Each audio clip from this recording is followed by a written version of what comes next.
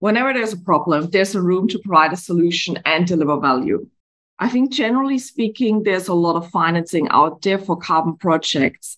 And the three major challenges that I see are: one, some investors that are too focused on specific project types; two, early stage projects that might have issues to access financing for feasibility studies; and three, bullish investors that don't necessarily understand the underlying risks for certain projects, which can include corresponding adjustments, other political risks, and also the actual price that you can sell offsets for, as well as the drivers for the voluntary carbon market.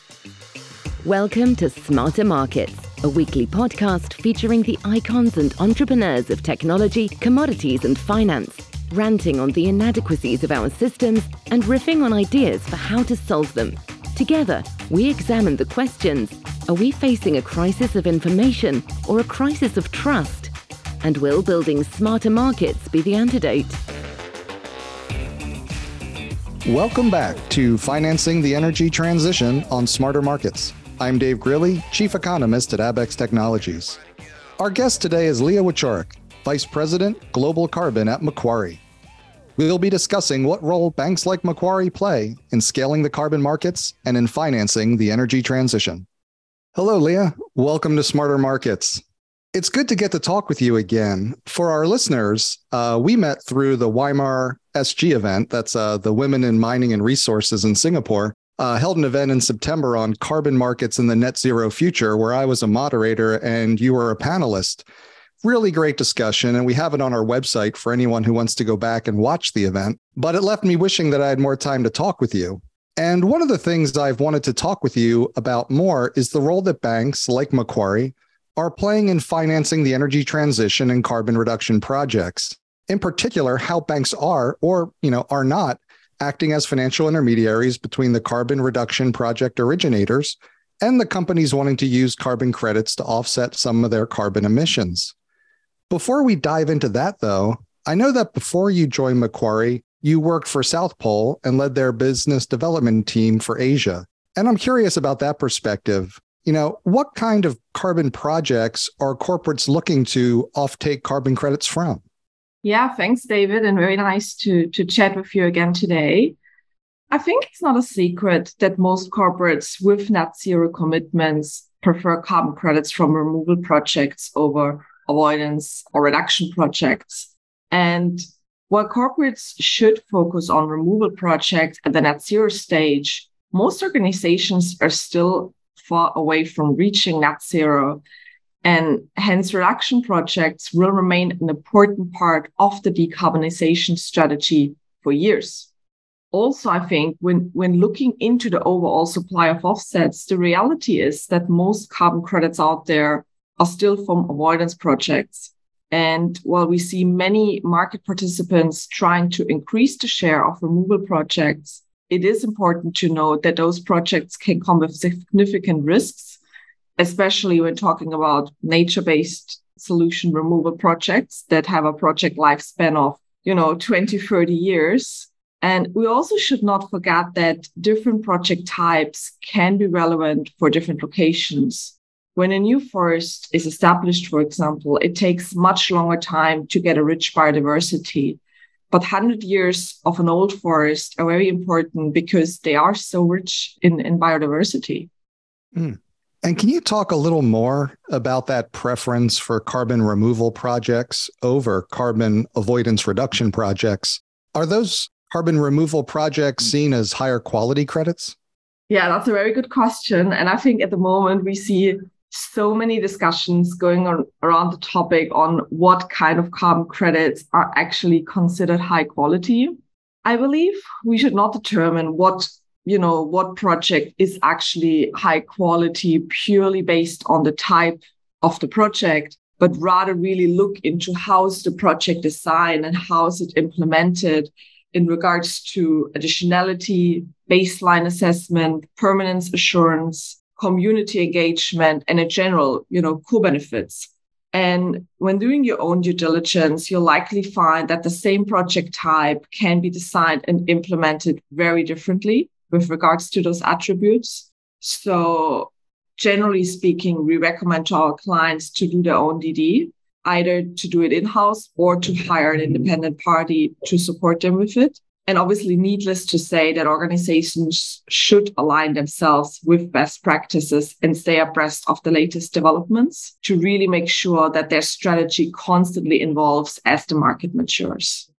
And when we were speaking before at the Weimar event, you've told me that Macquarie's approach of providing equity directly into carbon reduction or removal projects is different from many others.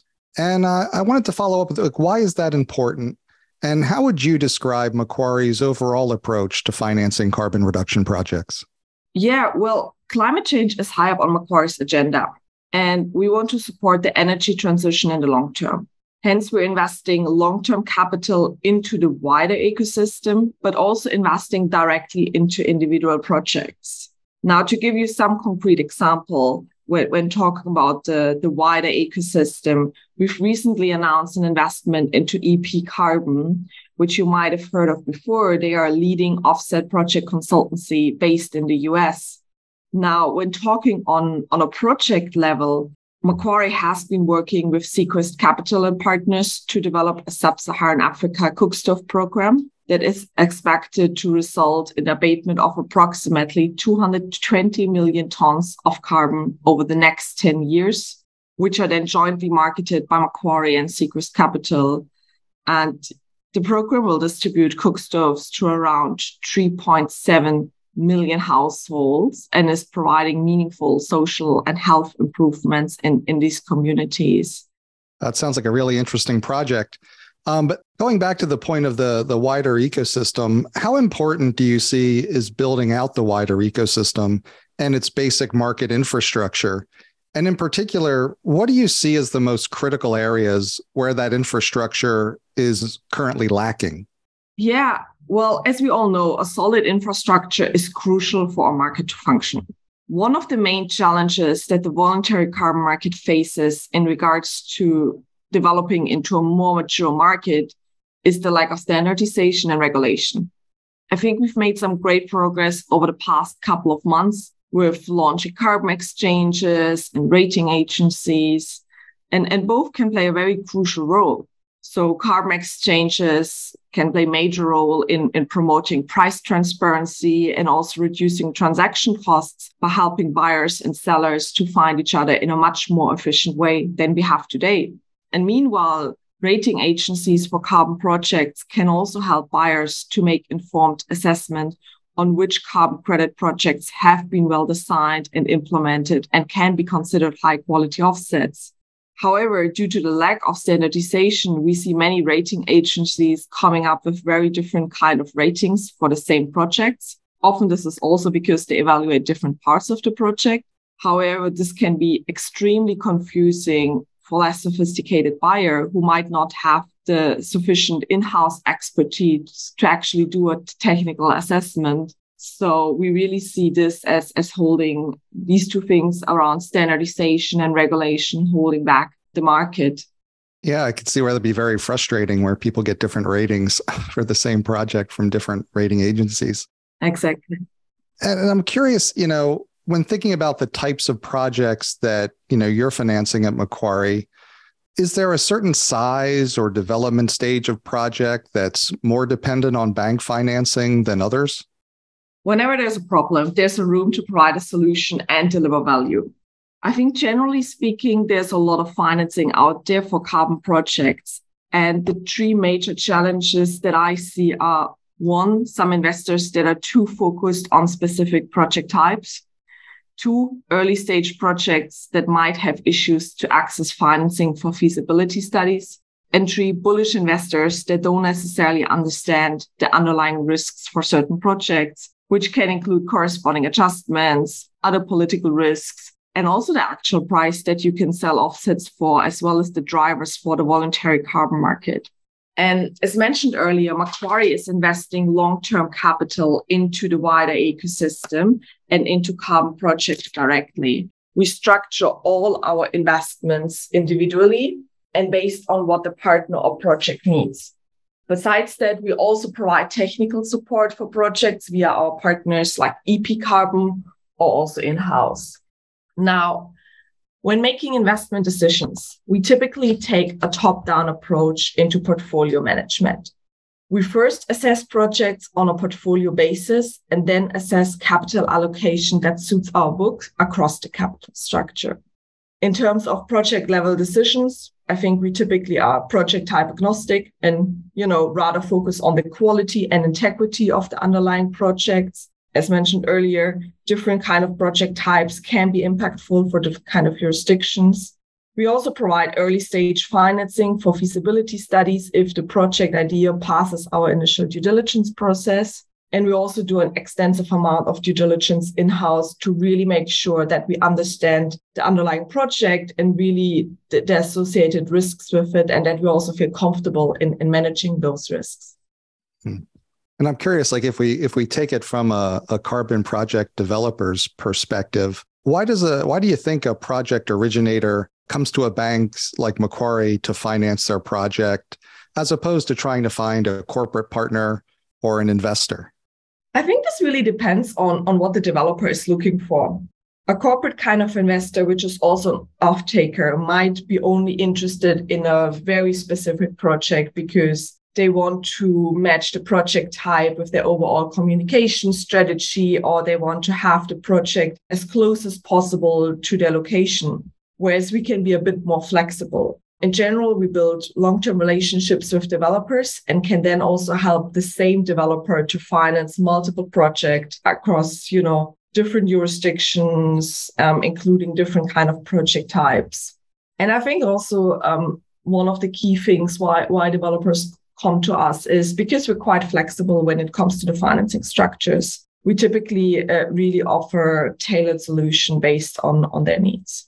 And what do you look for in a project when evaluating it? Well, every project comes with risks. And as I mentioned earlier, for us, it's really important that we feel comfortable with those risks and that we really feel like we understood the risks properly. In general, we look out for the following 4 criteria, if I was to narrow it down. I think number 1 would really be, where is the project based? What are the jurisdictional risks? Is land ownership clearly defined? Which is obviously specifically important for nature-based solution projects where you would potentially acquire a concession. Then we would also look into who's developing the project and who's implementing the project on the ground. What is actually their track record? Have they done that before? Other things we take into considerations like project duration, how long is the payback period? And then another very important topic is also about what are the interactions with the local communities on the ground, where they consulted prior to project development, and what is the actual value add for them. That's obviously not just a snapshot of a few of the kind of factors, but these are really some of the first things that we would look at when making a decision whether we would want to proceed or not with the project. So you have a good idea of the type of project you would like to find. But then I guess there's always also the question of, what types of projects may actually be available. So I'm curious, what challenges do you face in financing carbon projects? Yeah, I think for us, finding investable projects is really one of the key challenges. We screen multiple projects on a weekly basis, but unfortunately, only a very small amount of those projects actually passes our initial due diligence process.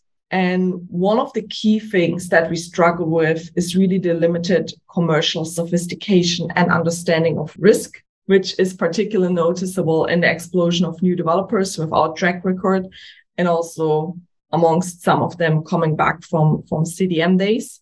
And I think it's important also to highlight here that we need new market participants and we need the market to definitely grow.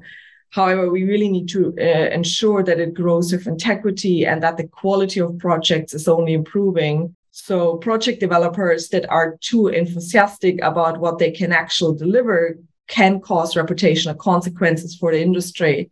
So we really need to be careful about the selection with whom we actually want to partner.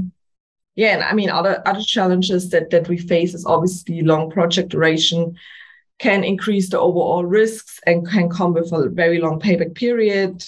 Again, I think specifically in regards to nature-based solution projects, that's a big topic. And then also, it's also about, getting comfortable with all the uncertainties in regards to Article 6. When you're thinking into investing into into a project, one of the key questions that you'll find yourself asking is, will you actually be allowed to export the carbon credits of this project? And if not, that can significantly change the value of the underlying asset.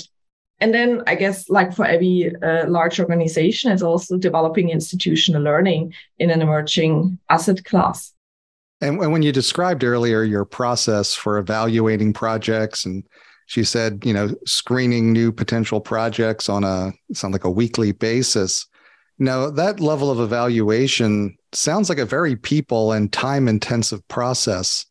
And I'm curious, how challenging is it to find people with the expertise in searching for and evaluating these opportunities? Yeah, it's quite challenging. As we all know, the market grew a lot over the past 12 to 24 months, and there's only a very limited pool of people with carbon expertise out there. I think we've been quite fortunate to have established a strong team that has expertise across the value chain of offsets, and we have really a mixed skill set in-house. We have foresters that have, I think, developed projects over the past 10 years. We have environmental engineers, structured finance expert, commodity traders, et cetera, et cetera. So it's a very, very broad skill set that we're very fortunate to have in-house. And when you look at your team and all the people working on it, I'm curious, what are some of the success stories in financing carbon reduction projects that you've had? I think really what has been one of the biggest success is not actually one specific project. I think for us as a team, which might also come back to the fact that we have such a mixed skill set in-house, is that we've been really able to finance very different kind of projects over the past 2 years. And when I say different kind of projects, I'm talking about, household projects in least developed countries up to nature-based solution projects into developed countries. And I think this was really a big step for us to prove that we as an organization can get comfortable with different kind of project types in very different jurisdictions. And, you've talked a lot about how Macquarie is active throughout the whole carbon offset value chain. And I wanted to move downstream on that a little bit. What types of investors and buyers of carbon credits do you work with? I guess more specifically, what type of organizations come to a bank like Macquarie for carbon credits as opposed to investing directly or buying them on the secondary market? Yeah, we mostly work with medium-sized to large companies that either have obligations in some of the compliance carbon markets and or that want access to the voluntary carbon market. And in fact, we offer multiple procurement structures to those kind of corporates, ranging from spot, forward options to direct project investment opportunities. We do see a lot of interest from organizations to get directly involved into projects. But to be honest, only a very small amount of those corporations actually have the in-house expertise to do so and are really willing to take on the early stage development risks. So often this is something where they also come to us and ask us, how can you help us to provide us with direct access? How do we get comfortable with the risks and so on? Yeah, and I would imagine, you're balancing a lot of different projects against a lot of different investor needs. And so you're going to have some inventory to manage on that side. How important is being able to resell credits in a secondary market to your business? The secondary market plays an important role to promote price transparency and to provide organizations with access to carbon offsets from various project types and locations. Besides that, the secondary market offers a variety of different procurement strategies that can help corporates to secure long-term supply and hedge carbon prices. And as we all know, the voluntary carbon market is constantly evolving. New methodologies are being developed and others are becoming less relevant or even phased out. So this also influences buyers' decision on what offsets they buy. So for us, it's really important to constantly monitor the market and really ensure that we can act as nimbly as possible, which also means that we need to have a very balanced portfolio that meets the evolving client requirements. And hence, we actively manage and optimize our inventory on a daily basis and really have a couple of people that are purely dealing with that. And now maybe stepping back from the day-to-day practicalities, I'm curious, like when you look out over, say, the next 5-10 years, How do you see carbon finance developing? And what do you see as the big unanswered questions that are really going to influence how carbon finance develops? I think in general, we will see more and more participants coming into the market and many that will want to provide finance. However, the challenge that we see is to match projects and investors, as often the requirements are far off. And I think also specifically, in regards to the whole risk discussion. And I believe how many investors will come into the market and how easy it will be for voluntary carbon projects to access finance will depend on a number of developments, including how much progress will we make in regards to standardization and regulation. How will domestic compliance markets develop? Will they cover X percentage of the voluntary market in the near future? And if yes, then how will they interact? And also, how will the whole discussion around Article 6 and corresponding adjustments involve and also influence the voluntary carbon market, which is obviously a point that we were all hoping, I think, to get more clarity out of COP27. But I guess we'll need to wait for COP28 in UAE next year to hopefully get a bit more clarity on that. Yeah, there's a bit of a waiting for Godot aspect to some of these things. And where do you see some of the biggest opportunities in carbon finance and the carbon markets in coming years? As we all know, I think there's not only one solution to solve climate change, and we all need as many solutions as possible that can lower emissions, which also means that we need a vast variety of different project types. So I could not just go ahead and name a single type of opportunity, as I think it will really be a mix, as it should be. In general, I think for us, we want to stay as nimble as possible, and we're constantly looking into new upstream and downstream opportunities, and really we see where we can value add. And I think for us, whenever we are entering a new market, we do an extensive study on the jurisdiction and the environmental and social challenges on the ground, which typically helps us to identify what project type could be beneficial. And based on the result, we will then really narrow down the potential opportunities. But I think, more broadly speaking, it's really exciting to say that at the moment, this space is attracting so much interest and attention. And I think obviously in 2021, the market has boomed quite a bit. This year, the market has been much slower. And I think we've been facing many more, challenging questions around different kind of pain points and weaknesses of the market. And obviously, there are also many different voices out there with many new people entering the market. But I think ultimately that's really what we need. And I think that's what will help us in the long term to move the market to a more mature market. And I think ultimately that's what will bring a lot of new opportunities and also allows new investors to actually access that space. Thanks again to Leah Wieczorek, Vice President Global Carbon at Macquarie. We hope you enjoyed the episode. Join us next week with our guest, Mark Freeman, partner at Orion Industrial Ventures. We hope you'll join us. This episode has been brought to you in part by Base Carbon. The trading of carbon credits can help companies and the world meet ambitious goals for reducing greenhouse gas emissions. But how do we judge the quality of these projects? And how can we ensure that our investments are creating real value? At Base Carbon, we're focused on financing and facilitating the transition to net zero through trusted and transparent partners. It's time to focus on what's important. It's time to get serious on carbon. Learn more at basecarbon.com. That concludes this week's episode of Smarter Markets by Abax.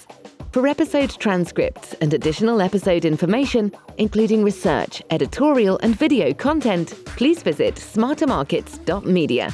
Please help more people discover the podcast by leaving a review on Apple Podcasts, Spotify, YouTube, or your favorite podcast platform. Smarter Markets is presented for informational and entertainment purposes only.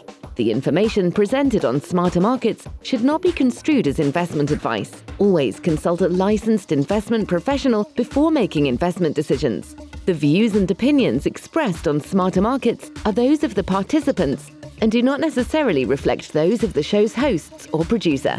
Smarter Markets, its hosts, guests, employees, and producer, Abaxx Technologies, shall not be held liable for losses resulting from investment decisions based on informational viewpoints presented on Smarter Markets. Thank you for listening, and please join us again next week.